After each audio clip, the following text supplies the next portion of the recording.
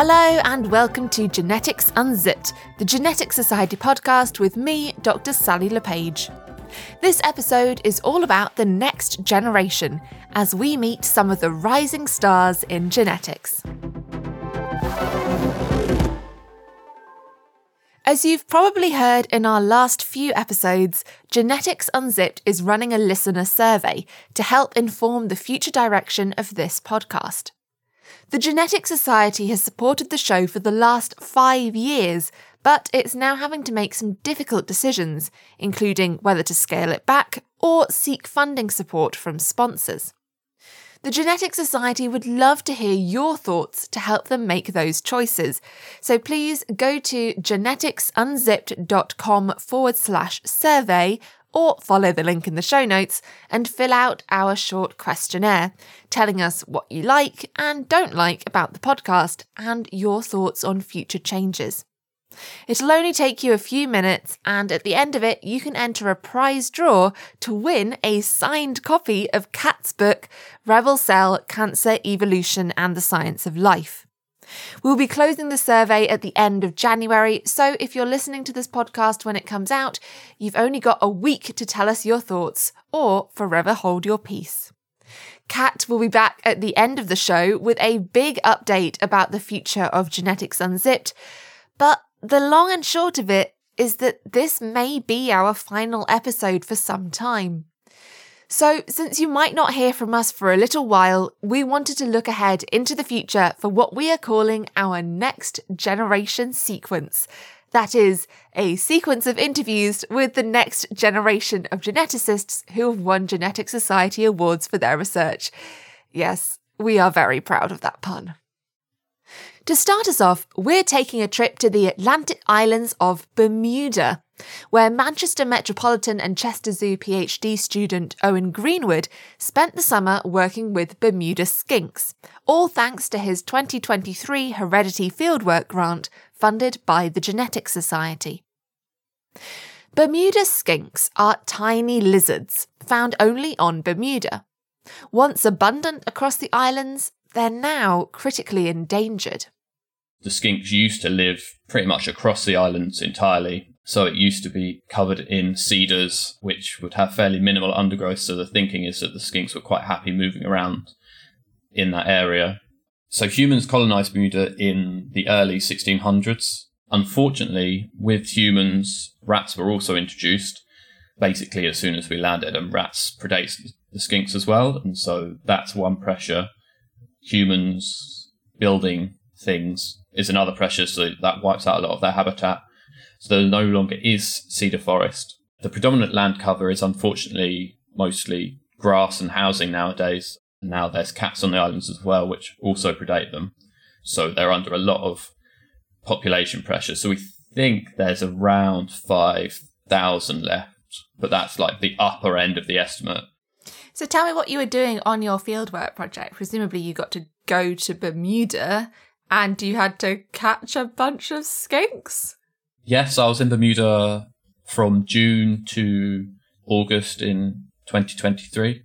Thanks to the Heredity Field grant, I was able to take a field assistant with me. So we were staying on one island called Nonsuch Island, which is an area that they're trying to conserve as much of the native species as possible, because as you can imagine, the same with all islands, invasive species are a real problem over there.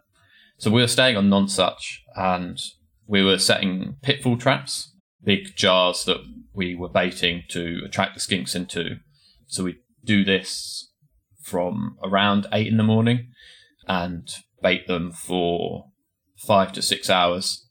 We'd check the traps at least hourly.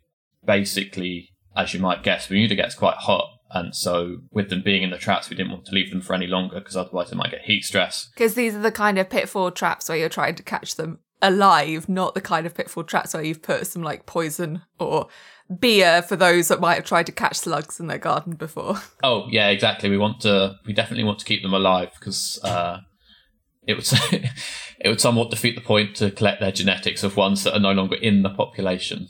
But yeah, once we caught them in the trap, we would take them out. We would take a mouth swab to scrape off cheek cells or buccal cells, which we then have brought back with us to the UK to extract DNA from, which is what's going to allow us to do the genetics work. So what we do is we'd set the traps in the morning, and then each of us would be responsible for checking a certain section of the traps and then bringing them back to our sort of processing station where we do the swabbing and taking biometric measurements and checking to see if they were tagged already, and if not, putting pit tags in them, which is basically like, think of it as like a barcode reader, so you can scan the skink, and if it's been tagged, it comes up with a number to tell you which individual it is, so you know when you swabbed it before, what its measurements were, and so on.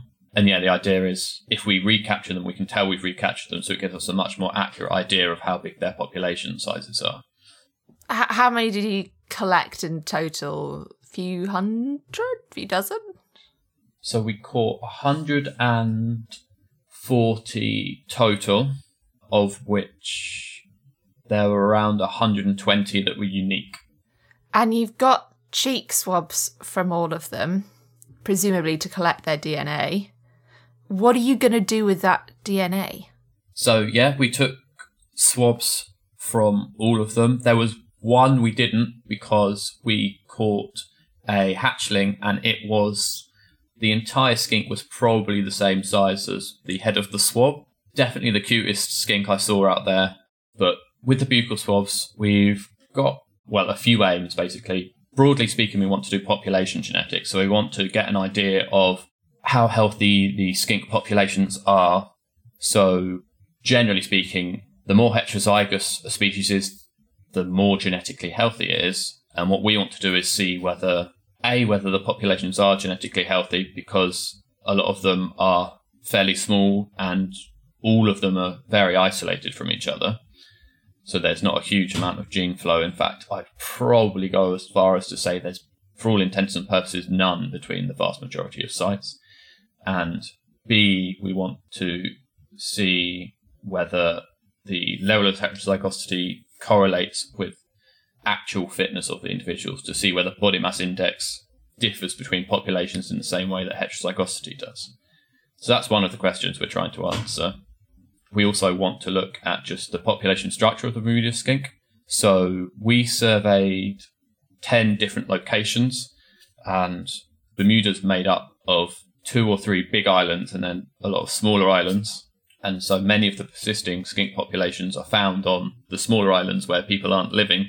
So what we want to do is see just how much genetic variability there is in the species as a whole, but also to see whether either reintroduction or relocation would be a potential option for the conservation of the species. So Chester Zoo have been carrying out a captive breeding program for the skinks for just over a decade, and they've been very successful. They've bred a lot of skinks, but the population of individuals that they used to start the breeding program in the first place all came from one particular island. So what we want to do in the interest of conservation is see whether that island is genetically similar enough to the other sites that we could use individuals from this population to support the existing populations elsewhere. So now it sounds like you're going into kind of the hardcore genetics part of your PhD. You've done all the fun experimental work in the field, and now you're heading back to the lab. You started off from an ecology and conservation point of view. Is this kind of what you expected a career in genetics to be like? Honestly, I never expected to get as much field work as I did through genetics. Because most of my exposure to it has either been through the medical lab I worked in, or when I was at the University of Exeter, there are some amazing genetic researchers there. A lot of them work on invertebrates though, and so they breed them up in the labs and then do all their work in the lab. So I'd kind of always envisaged it just in the lab throughout. So the fact I had the opportunity to go out into the field for 3 months has been fantastic. And for me anyway, it's helped me sort of ground what I'm now going to be doing in the lab into like the real world. Having been to Bermuda and experienced it all, it's given me a much better appreciation of like what we might actually be able to do with the output of it.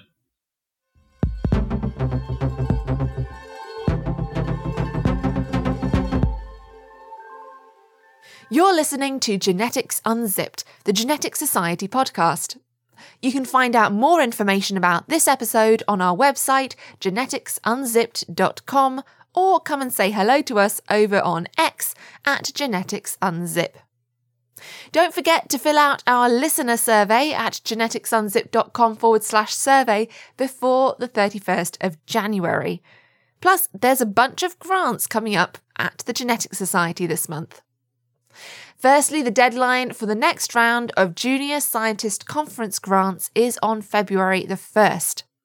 Grants of up to £750 are available to Genetics Society Junior Scientist members to attend conferences in the area of genetics.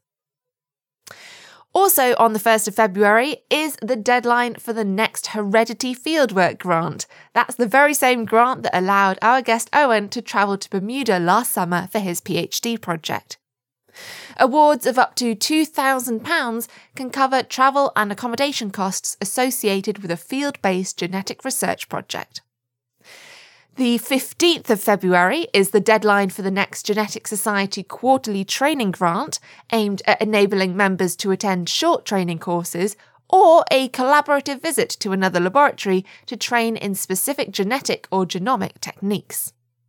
And finally, you have until February the 26th to sign up for this year's Communicating Your Science workshop, held at Chicheley Hall on the 22nd to 24th of April 2024.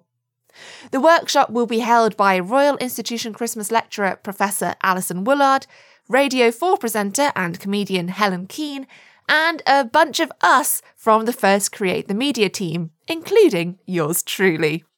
So come and develop your communication skills with us.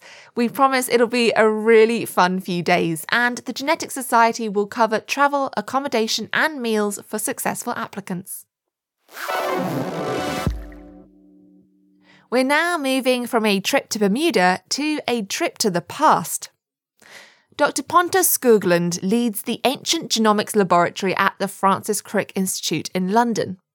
He is the winner of this year's Balfour Lecture, a Genetics Society award celebrating contributions to genetics from an outstanding young investigator, the scientific equivalent of the BAFTA's Rising Star Award.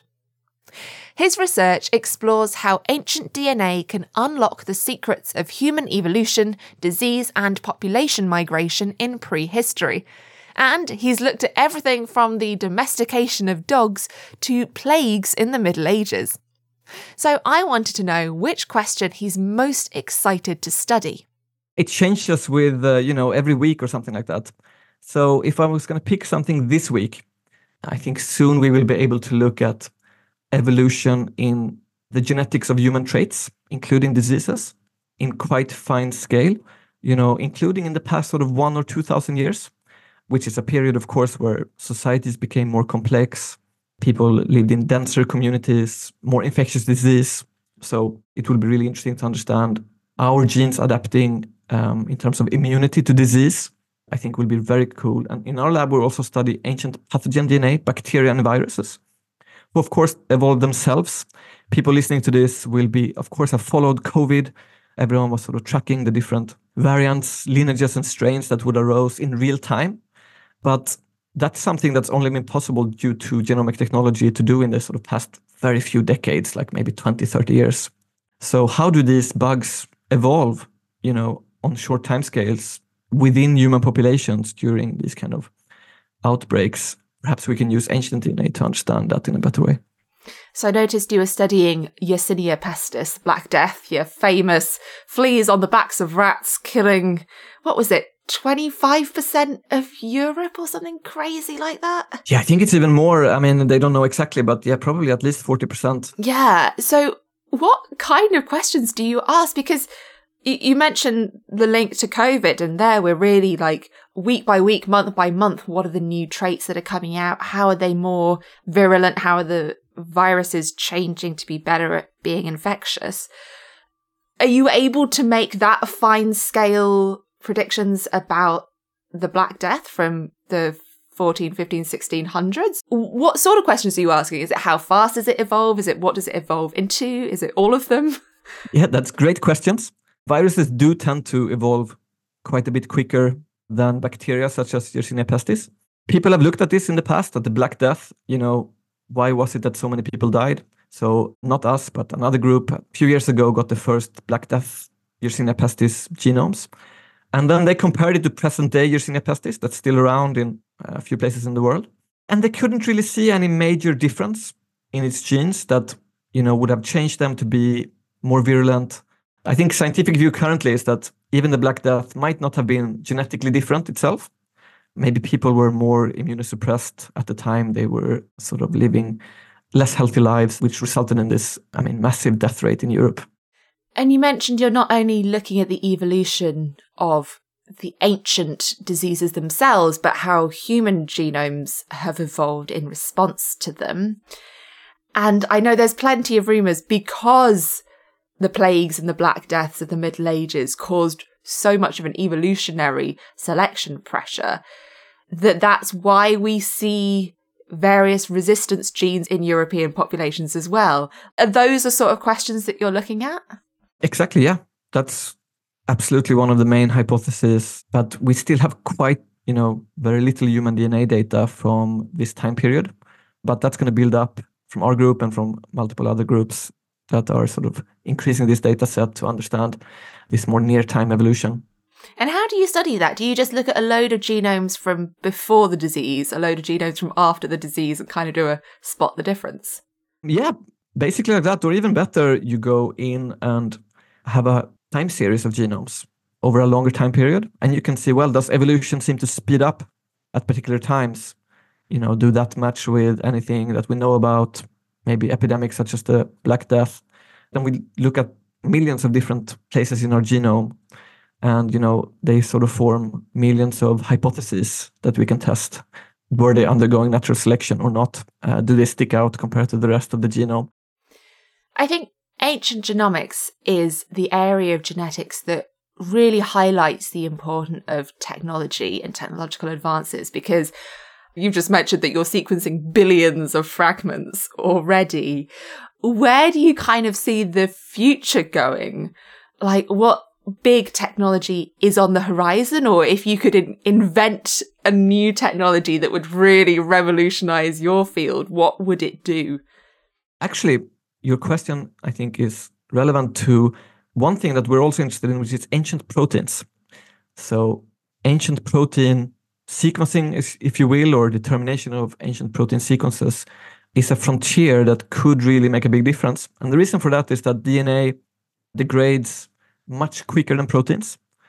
And indeed, there's virtually no chance we can get DNA from some of the most fascinating points in time and place for the evolution of our species, Homo sapiens. Many of these questions are about, the past million years, and in warm places like Africa, where DNA degrades really quite quickly. Proteins, there's a chance that they are preserved. And if we can improve the techniques in the retrieval of them so that we can get enough of them to have statistical power to, sort of map our ancestry back in time to different parts of Africa and different other parts of the world, different human species, that would be a massive leap forward. So you've got the same technical problems now with proteins that DNA had 20 years ago of, if I gave you a large enough, pure enough sample, you'd be fine. But the trouble is getting a large, pure sample of the protein. There's just so little of it and it's degraded. Yeah, exactly. And so for me personally, that's what makes it so exciting. It's like rolling time back to where we were when I started in ancient DNA, where people were like, maybe we don't really know if this is going to be a thing, ancient genomics at all. It sounds like it's a really interdisciplinary group that you've got going on then at the Crick. Is it more interdisciplinary than most genetics groups, would you say, working with this older stuff? Or is it just a different kind and you don't hear as much about it? I mean, definitely it's very interdisciplinary. It's one foot in archaeology and 1 foot in biology, in a sense. So yeah, in our group, we have people who are archaeologists and mathematicians who work with the data, molecular biologists, forensic scientists who retrieve the DNA, evolutionary biologists. And that's, what makes it so fun to me, learning things from different angles. Every day, I might be reading a different type of article to try to learn new things. And you recently won the Balfour Lecture Prize from the Genetic Society, celebrating early career researchers. Congratulations, first of all. What would you say is the difference then in that step up from being a PhD student within a group to becoming the group leader yourself? Like, what are the different skills you have to have? Yeah, well, the way science works, right? You kind of trained and selected to become a principal investigator quite often on sort of, your technical skills, not necessarily due to your skills in leadership or management or interpersonal skills. Of course, they're important in research, but it's a very much a shift in focus. And so, what happens is you spend a few years being a PhD student, a few years being a postdoc, and you've been really trained to drive your own research using technical skills. In my case, coding, computational work. And by the way, you don't have to be a wizard. I basically didn't know any coding until I started my PhD. So I sort of learned it on the job. But when you become a PI, principal investigator, the focus shifts to making sure that other people have the chance to be trained to do those things. So it is a general sort of issue that people are not necessarily trained for that principal investigator role. But having that new challenge is very exciting. I mean, just very rewarding seeing people grow in their skills, develop their careers. That's really rewarding. But yeah, it's definitely something to, I think, in science, think about more how to prepare people for that people-focused role. What advice would you give to people who are maybe doing their GCSEs in secondary school, starting university, if they're thinking that maybe this is an avenue they want to go down? Sometimes we try to say that science is fun and, we're passionate about science. And that's one way of looking at it. I mean, for me, I like it because it's inspiring and it's problem solving. Yeah, I can't resist getting into new questions. That's kind of what is exciting. And so with this ancient DNA approach, recently even ancient proteins, there's so many things about the human past and evolution that you can address. I remember sitting in university in undergrad class, there was a lecture about human origins. And I remember I was like, I should really be savoring this. This is really exciting. I'll probably never hear about human origins as part of what I should be doing daily again. And, I sort of repeatedly have had this feeling when I've done master's projects in this topic and my PhD and my postdoc. And even now, I sort of feel like I should savor it because it's really inspiring. And it's really a sort of a privilege to be able to work with it. There are many roads into a genetics career and so many ways to be a geneticist. Our final guest today is yet another example of someone making great science happen outside of a solely academic role. In 2022, Dr. Louisa Zolkiewski was awarded the inaugural Bruce Kutanak Prize from the Genetic Society for an outstanding PhD thesis related to the use of non-human in vivo animal models. Following her PhD, Louisa decided to apply her skills and genetics knowledge in an industry position, working in genetic toxicology. So, genetic toxicology is looking at substances and drugs and compounds going to market and seeing whether or not they are safe at a genetic level. So are they toxic to your DNA and your cells in the body? Are they safe? Does something increase your risk of getting mutations that might then lead to cancer? So it's not drugs that are specific to genetic conditions. It's any drug. Any drug. It could be things like plastics in packagings, or it could be things like chemicals that they use in agriculture. So kind of things, like pesticides and herbicides. And if that's going on your food, is that then safe? Food additives or things that are quite common at the moment that people might be looking at whether they're safe or not are kind of like herbal supplements and that sort of thing. So anything and everything can be potentially toxic, I suppose. So we're kind of testing these. So you're working within industry at the moment. Are you working for one of the big, massive companies, or were you working for a small company? Working for a small company. So it's called a CRO. So it's a contract research organization. So we work on a client basis. So we have clients that come to us with a product and they want it testing. We do the testing and then we send back the results to them and we kind of discuss what it means and help them prepare it and get it ready to submit to people like the FDA and the UK government, who then kind of make the final decision to say whether something is safe or not.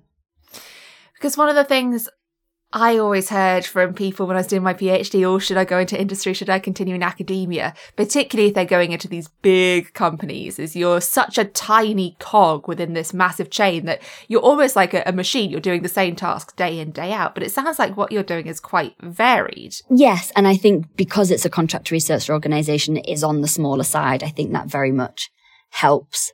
It's partly why I chose to go into a smaller company rather than a bigger company, because I've heard exactly the same thing. You get lost in the system, and you kind of want to be left to your own devices a little bit. Having done a PhD, you kind of feel like to some extent you know what you're doing, and you know that if someone gives you a task, you can kind of go away and do it. But equally, you don't want to be so lost that if you want help or you want to talk to someone, you can't. And what is the structure like? Who are you working with? Do you have like lab groups that are all working on the same problem? I have no idea of what it looks like. Yeah, so we've got several different lab groups. So we generally speaking work as a team based on one assay. So day to day, I kind of work with the same group of 8 people. We do in vivo testing. So we're looking at kind of the late stage testing where companies may have had a couple of tests done in bacteria and in cells, and it might not be quite obvious what's going on. So they then move into a model system that's more similar to humans. And we're trying to get a better understanding of whether or not the genetic mutations are actually occurring. And if they are occurring, does that actually mean that the mutations are happening at a much higher rate than you would expect and are therefore potentially harmful? Does working in industry match up to your expectations and preconceptions that you had before you joined? Yes and no. I think yes, in that there is a lot more freedom kind of day to day to plan your work. You're not working by yourself. So there's a whole team of people working towards one common goal, which is really nice. You don't feel isolated in the same way that you do in your PhD. In terms of no, it's a lot more structured, I think, than I realized. Certainly in this industry, in the kind of toxicology testing and safety, it's very, very rigid, and it's getting used to a very different way of working is what I'd say. I hadn't realized how much of a difference in way of working it was going to be. You mentioned your PhD, so you actually won an award, a Bruce Katernack Prize, for Best PhD Thesis on Non-Human Model Organisms. What was your thesis on, and what was your non-human model organism? So the non-human model organism was mouse. My PhD was looking at common DNA variations, which are associated with our fat distribution and our body shape. So when people talk about being apple-shaped or pear-shaped, being apple-shaped is generally considered to be associated with a higher risk for having things like type 2 diabetes and heart disease. And actually, in some cases, even things like cancer, you have a slightly increased risk if you carry more of your fat around your kind of abdominal area and around your organs. So we were very much looking at genome-wide association study data. So it sort of like a survey. They look at whether you've got type 2 diabetes or heart conditions, or it can be any disease. They measure things like your height, your weight, your BMI. They collect loads of kind of base information, whether you smoke, whether you don't smoke. And what they then do is a genome-wide association study is where they correlate your DNA code with your kind of outward phenotype. So what you look like, what you weigh, whether you smoke, whether you don't smoke, what sort of diseases you might have.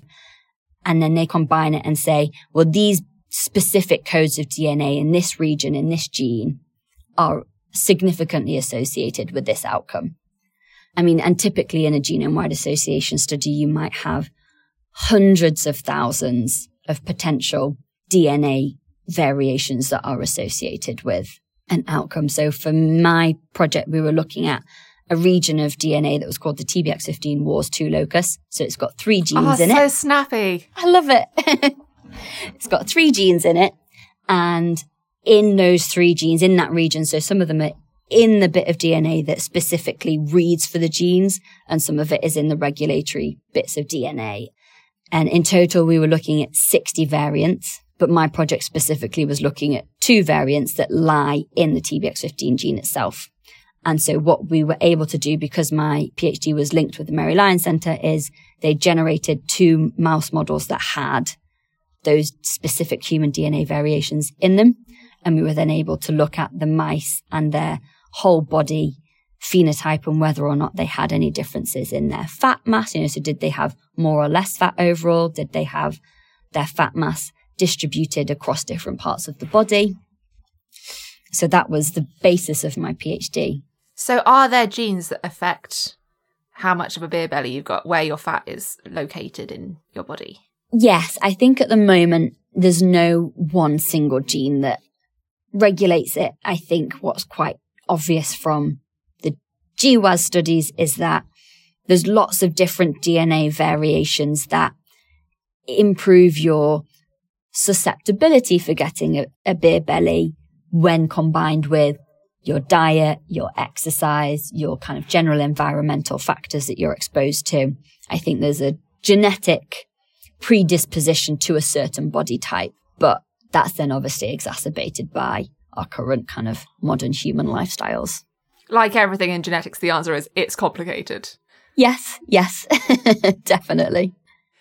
So how do you then go from studying this within your PhD, within an academic setting? What made you think, I want to make that leap into a slightly different way of approaching science, and I want to go into an industry setting instead? One of my big deciding factors when I came out of my PhD was I knew I wanted to have that tangible outcome to the work that I was doing. I loved academic research. I loved kind of doing science. But for me, it got quite hard towards the end doing research without there really being a kind of solid, definitive, this is why we're doing it and this will be the true impact of doing the work. Whereas now, and particularly in the field that I'm in industry, and that we're looking at drug safety testing, but it obviously then links back to the genetics, I kind of feel like I've got the best of both worlds. So I'm still very much focused on genes and genetics, which is what I spent a lot of my academic career doing, but with that added benefit of, okay, well, I can see the reason why we're doing this work. What piece of advice would you give to someone thinking about going into your field? My biggest piece of advice for someone that wants to come into the field would be to go out and contact local companies that are in your field of interest. Not necessarily in your field of interest if you haven't got that option, but any kind of industrial company, and just get in contact and see if they're willing to kind of host you for a couple of days or a week during your summer holidays, and just try and get a feel for what it's like day to day in the kind of company, how the science works, because it might be very different to what you've experienced before, particularly through school.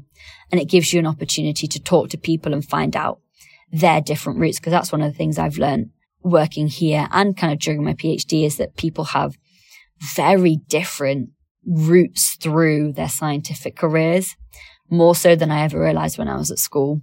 I think it's really important to see that there isn't just one set way of doing something in science. I think there's a lot more variety and kind of a lot more options open to you than people might realize. So we've got a degree apprentice.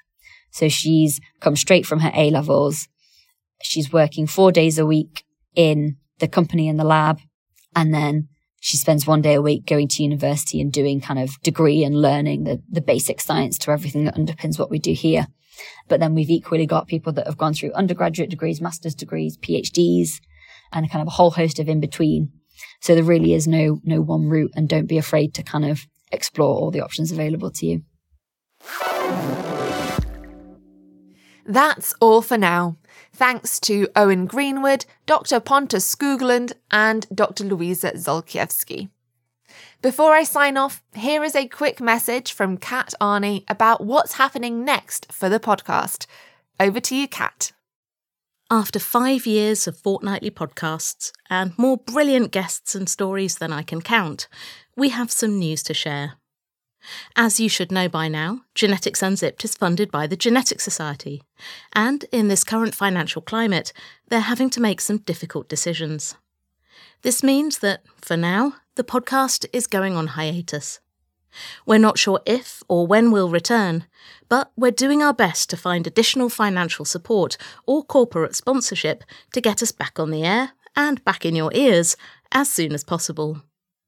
So, if you or anyone you know works for an organisation that wants to reach our audience of many thousands of listeners all over the world who love genetics, around half of whom work in a genetics or health-related field, then please do drop us a line at podcast@geneticsunzipped.com. For myself and all the team at First Create the Media, this podcast is one of our favourite things we do, and we are gutted to have to put it on hold. Thank you for listening, whether you've been there since the early days or are only just getting into it, in which case, oh boy, have you got some treats waiting for you in our back catalogue.